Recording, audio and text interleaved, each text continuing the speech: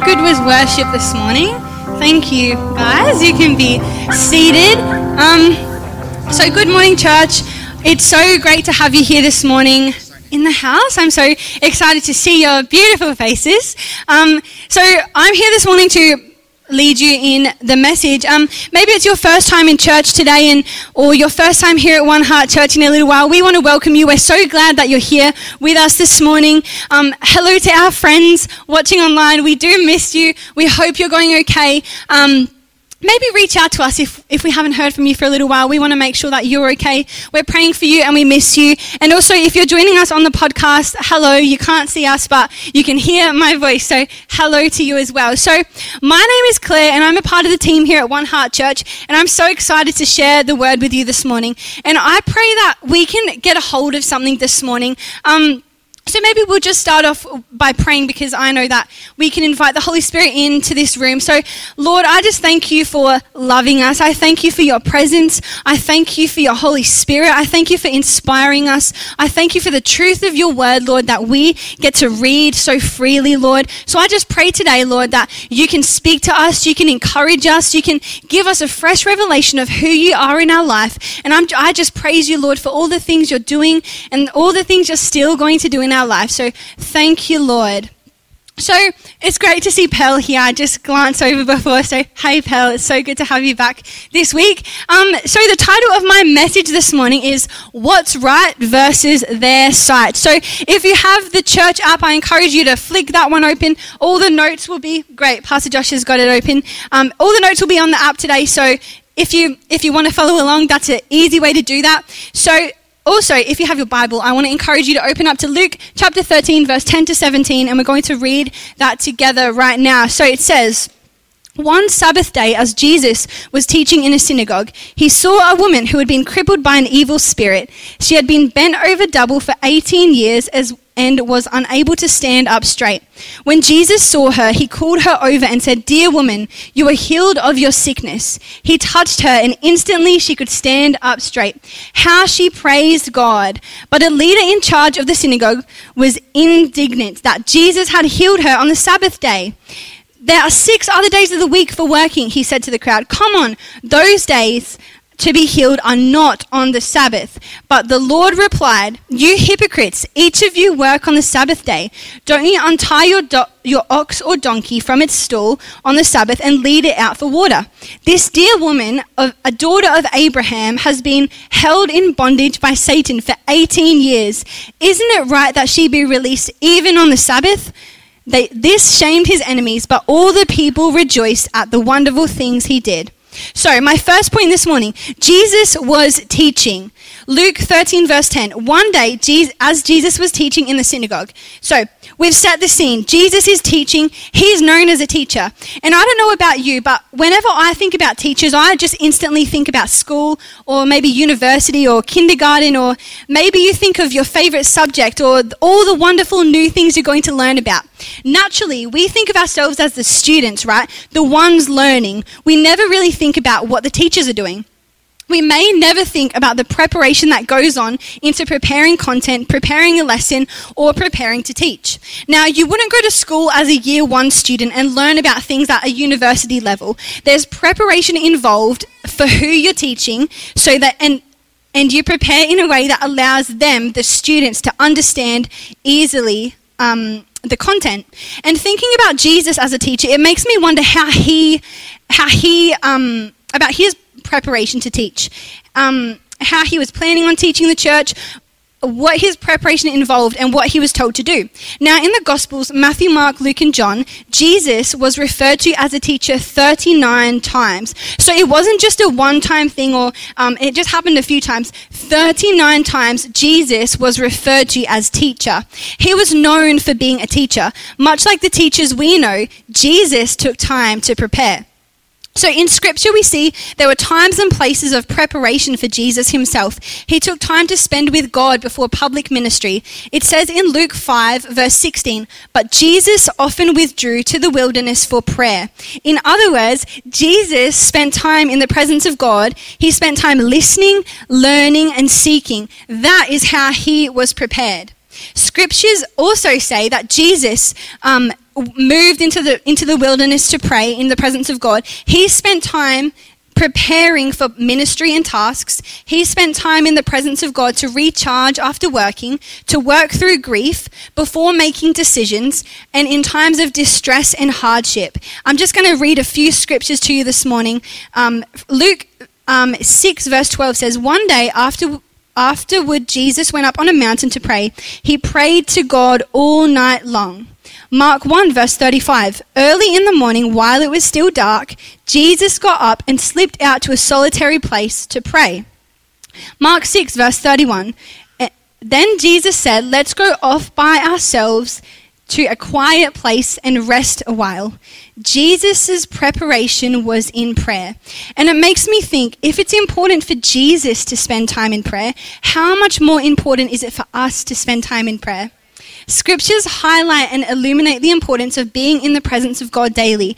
And we hear about it. We encourage you to do devotions, to spend time with God, to pray, to have personal worship. And we don't just say it for saying sake. We say it because we know that there's power in being in the presence of God. It's important for us to spend time with God daily. If Jesus made time and allowed time to spend with God, to withdraw from the busyness of life into the wilderness, to take time out of the routine, to allow a space to be refreshed, restored, and taught, how much more important is it for us to be in his presence too? And we as believers, as children of God, need to allow God to speak to us in those times in the wilderness. Allow him to teach you in the quiet place with no distractions, for our hearts to align with God's heart, for his voice to be clear and his plans to be shared. And God actually really does speak in those spaces. God prepares our hearts. He prepares the ministry. He prepares the next season. God speaks to us about what to do next, how to love people better. He speaks through us and to us to witness to people. He uses us to pray for people, to see salvations, to see healings, and to let miracles flow. And we see this in the time when Jesus went to the synagogue. He went to teach. He was prepared in the presence of God. He knew how to teach. He knew what to teach. He knew he would be healing. He knew he would be setting people free because that's just in his nature. He's a healing type of God. Jesus is prepared to do the work of the ministry. We need to be prepared in the presence of God to do the same. Like a teacher prepares for a lesson, we need to allow God to prepare our hearts. So, my second point this morning, people are the focus. Wow, that's a crazy thought, isn't it? People are the focus. Luke chapter 13, verse 11 to 13 says, "He saw a woman who had been crippled by an evil spirit. She'd been bent over double for 18 years and was unable to stand up straight. When Jesus saw her, he called her over, 'Dear woman, you are healed of your sickness.' Then he touched her, and instantly she could stand up straight." How she praised God. People are the focus. We just read about Jesus teaching in a synagogue. He saw a woman. He noticed her. I can just imagine he was maybe mid-sermon and he was like, "Oh, I see you, I notice you, I know what's happening in your life." He didn't wait till the end of his sermon. He said, "Right now, I notice you in this moment. My eyes are for the one." Jesus focused on the one lady, the lady with the need, the lady who needed to be healed, who needed to be set free. Jesus noticed her. And we see it time and time again in Scripture. Jesus notices the one lady who'd been bleeding for 12 years. She touches the hem of his garment. He noticed her touch. The man born blind in John chapter 9, Jesus noticed him. He spits in the dirt. He says, "Rub it in your eyes." It's unconventional, but he did it for the one to be healed. Jesus cast out demons. He healed the lame and the paralyzed. Jesus always has time for people. He always noticed the one. People are the focus of Jesus. People are Jesus' focus. And Jesus died to set us free. He has a high value on our lives. It says in Romans 5 verse 8, "But God showed his great love for us by sending Christ to die for us while we were still sinners." And the theme of our church this year is for the one. It says in Luke 15 verse 7, "In the same way, there is more joy in heaven over the one lost sinner who repents and returns to God than over 99 who are righteous and haven't strayed away." It doesn't say specifically when this lady noticed Jesus, but he noticed her. His eyes were for her. His heart was for the one. And Jesus allows himself to be interruptible. Jesus didn't just play it safe and think, oh yeah, this is normal. I'll just not heal on the Sabbath because that's what's normal right now. The normal didn't dictate what he did. Jesus had a plan. He had a purpose. He had a destination, but he allowed himself to be interruptible to change this lady's life. He stopped, focused on her, and healed her.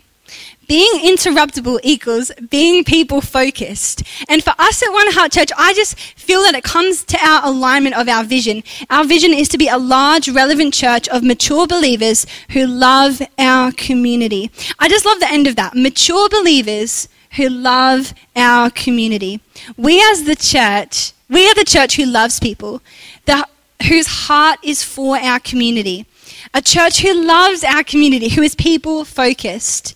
And Jesus doesn't just play it safe. He doesn't just play it normal. And I found in our I statements, our core values at our church, that everything that Jesus did is in those core values. It says informal. He wasn't bound by religious structure or what was normal, common, or safe. He was inspired in the presence of God through prayer and quiet time.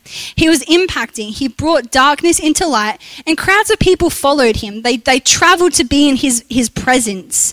He was influential. He influenced his community. He changed people's life. He was investing and imparting to pass on to future generations. He says, let the children come to me. Let everyone come to me. He was inclusive, welcoming all people, the sick, the crippled, the broken, the lonely. He welcomed them all in. There was no discrimination. And increasing. The church was increased by his ministry, calling us to make disciples of all nations and baptizing them. Jesus' focus was for people. He knew the method of how the religious leaders were leading in that synagogue. He knew how they taught, bound by religious structure. It was normal for them to just follow the rules. But Jesus came to teach, he came to change lives, and he came to set people free, to leave people better than when he found them. And sometimes I know myself, I'm guilty. We get caught up in the motion of life and what's normal. Our day-to-day life gets busy. We live by routine, and sometimes we just miss when God's speaking to us. We're not seeing when God's moving because we're just too focused on our run sheets or our to-do lists or our notes. And we actually miss the opportunity to be interrupted, right? We feel like it's scary to be interrupted. Maybe people have told you it's rude to interrupt people, but when you're interrupted by God, that's a good interruption, right? That's a good interruption to be interrupted by God. And God brings the focus of our lives back to the focus on people because we're for the one, right? And I'm not saying I'm not saying to always live life like spontaneously or to never plan anything, because when we fail to plan, we plan to fail. We fail to prepare, we fail in preparing ourselves, and we're just really asking to fail. So we need to prepare and plan, but still allow God to minister to us, allowing God to speak in and through our lives, and allowing ourselves to be interruptible for God to move. My third point this morning, what they see. So Luke chapter 13, verse 14 to 16 says this. But the leader in charge of the synagogue was disappointed that Jesus had healed her on the Sabbath day. There are 6 other days for working, he said to the crowd. Come on those days to be healed, not the Sabbath. But the Lord replied, you hypocrites, each of you work on the Sabbath day. You don't untie your ox or donkey from its stall on the Sabbath and lead it out for water. This dear woman, a daughter of Abraham, has been held in bondage by Satan for 18 years. Isn't it right that she be released even on the Sabbath? Jesus was called out for doing work on the Sabbath. He was called out for doing the right thing, actually. The religious leaders' sight was distorted. It wasn't focused on people. It was just focused on what rules can we follow today? Oh, tick all these boxes off. No, their focus wasn't on the church. Their focus wasn't on the one. Their focus wasn't on people. It was just all these rules and regulations that they were taught to follow. Their hearts were not for people. Because while they saw it as a sin and as a disappointment, Jesus saw it as an opportunity to set someone free. While they saw it as a disappointment, Jesus was deliberate in what he did. Well, they saw it as a reason to be against Jesus, but Jesus' life was for people, and we can see, Jesus' life was for people. He didn't play by the rules. He didn't conform to the laws and religious regulations. He knew what he was doing, knowing that God had prepared him for this ministry. And we can be like that too. You know, we can go out on a limb, we can take a leap of faith, we can chat to that person that doesn't know Jesus. We all know someone who's in need of being saved. If Jesus was even questioned and put in a position like that, we can expect to be in that position too, right? So it's sometimes it's not a bad thing, because even Jesus was questioned on, why are you doing that? That's wrong. So Jesus was challenged and questioned. The religious leaders were not happy. But even around that uncomfortable questioning of, why did you do that? I can't believe it. He still responded with, even you work on the Sabbath. You're just being a hypocrite. And Jesus showed his love for people by challenging those religious leaders. This lady has been in bondage for 18 years. Isn't it right that she be released? Does she not deserve to be set free today? Yes, because Jesus loves people. Jesus is appointed by God to perform miracles. He's appointed to heal and set people free.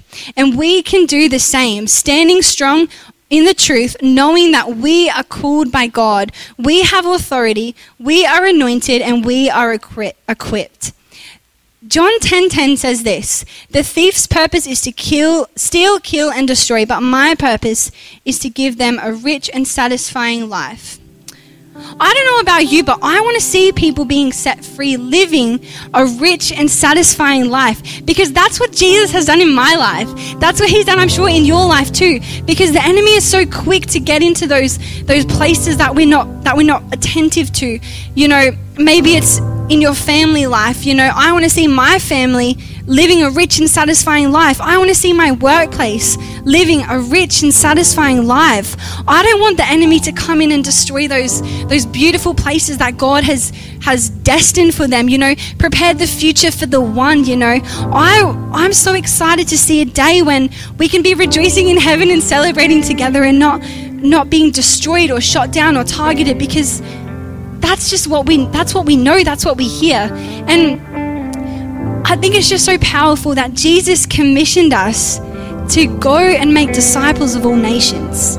He says, baptize them in the name of the Father, the Son, and the Holy Spirit. You are called. I'm called to go and make disciples. We're called to go. We're called to witness. We're called to set people free, to baptize them and let God transform their lives. It says in Acts 20, verse 28, so guard yourselves and God's people. Feed and shepherd God's flock, his church, purchased with his own blood, over which the Holy Spirit has appointed you as leaders. We are called, positioned, appointed as leaders, as the body of Christ, by the Holy Spirit to love, guide, disciple, and teach people. Because so quickly the temptation comes back again. It's like a yo-yo. You think it's gone and it bounces right back up again. It just keeps on coming back, you know. We have to teach people how to guard themselves, how to not fall back into old habits or old temptations. Because so quickly those challenges come back. If there's no guarding and no protection, we're not standing with those people. We're going to see people fall away from the church, fall away from their call, fall away and not know how to get back on the right course. So we are appointed by the Holy Spirit to be leaders, to be the church, to be the friend, to be the person who loves the one. James 1 verse 22 to 24 says this, but don't just listen to God's word, you must do what it says. Otherwise, you're only fooling yourselves. If you listen to the word and don't obey it, it's like glancing at your face in the mirror. You see yourself, walk away, and forget what you look like. We need to be ready to go, be prepared in the presence of God, being strengthened in the word. We need to know how to love people the same way that God loves his people. Jesus never leaves people the way he finds them. He saw the lady and he didn't hesitate to heal her. He saw an opportunity and did something to change her life forever. And we want to give you that same opportunity today. So I'll invite you to stand up. this morning. In James verse 5, chapter 14 to 15, it says this: "Are any of you sick? You should call for the elders of the church to come and pray over you, anointing you with oil in the name of the Lord. Such a prayer offered in faith will heal the sick, and the Lord will make you well. And if you have committed sins, you will be forgiven." So church, I ask you, are any of you sick? This can be in any way, This lady was crippled for 18 years. That's 18 years too long in my opinion. Like the lady bleeding for 12 years, that's a long time. Like the paraplegic man who was lowered through a roof because it was too hard to get in the presence of Jesus. Jesus wants to meet you right where you're at, in the middle of your life, in the middle of your brokenness. And today you might be weighed down like this lady, bent over double, she can't stand up straight. You might be weighed down with hurt, with brokenness, unforgiveness. You may be suffering. You're sick, you're lonely, tired, weak, stressed, struggling mentally, emotionally, physically. Jesus wants to make you well today. And the first step in being made well is actually moving towards Him, allowing Him to heal you. If Jesus can do it for them, if Jesus can do it for me, He can do it for you too. And the world will tell you, we hear it so often, you'll be right, you'll be fine. Other people have it worse off than you. Just learn to deal with it. But if Jesus can heal a lady who was broken for 18 years, what can He do in your life? He sees you. He knows what you're going through. He knows how you're hurting. Romans 12 verse 2 says this: "Don't copy the behaviors or customs of this world, but let God transform you into a new person by changing the way you think. Then you will know God's will for you, which is good, pleasing, and perfect." So let's allow God to transform us today. Let's allow God to heal us and release us today. Now, we want to give you the opportunity to give your life to God this morning, to allow your life to be transformed, renewed, and to be in a relationship with our God. So in a moment, there's going to be a prayer that comes up on the screen, and we're just going to pray this prayer together. Now, this prayer isn't just going to be like, check, I've done that, my life is perfect, I'm going to walk out a new person, hashtag healed. No. This is a starting point for you to say, God, I give you my life. God, I give you what's weighing me down. God, I give it to you. And so this morning, we're going to pray this prayer together. And there's power when we pray. There's power when we say, God, I give my life to you. He can transform you today. He wants to transform you today. So let's pray it on the count of 3. 1, 2, 3. Dear Jesus, I believe you are the Son of God, that you died on the cross to forgive my sins. I ask that you forgive me. I give you my life and invite you to be my Lord and Savior. Today I am born again. I trust my future into your hands. In Jesus' name I pray. Amen. Amen. Let's just give those people a round of applause this morning. And if you prayed that prayer for the first time this morning, I just want to encourage you, come and see myself or Pastor Kirsten or anyone else that you see up on the stage, and we can actually help you get started on your walk with God, because it's truly the most special thing you will ever encounter. So I will just welcome up Pastor Kirsten to close the service.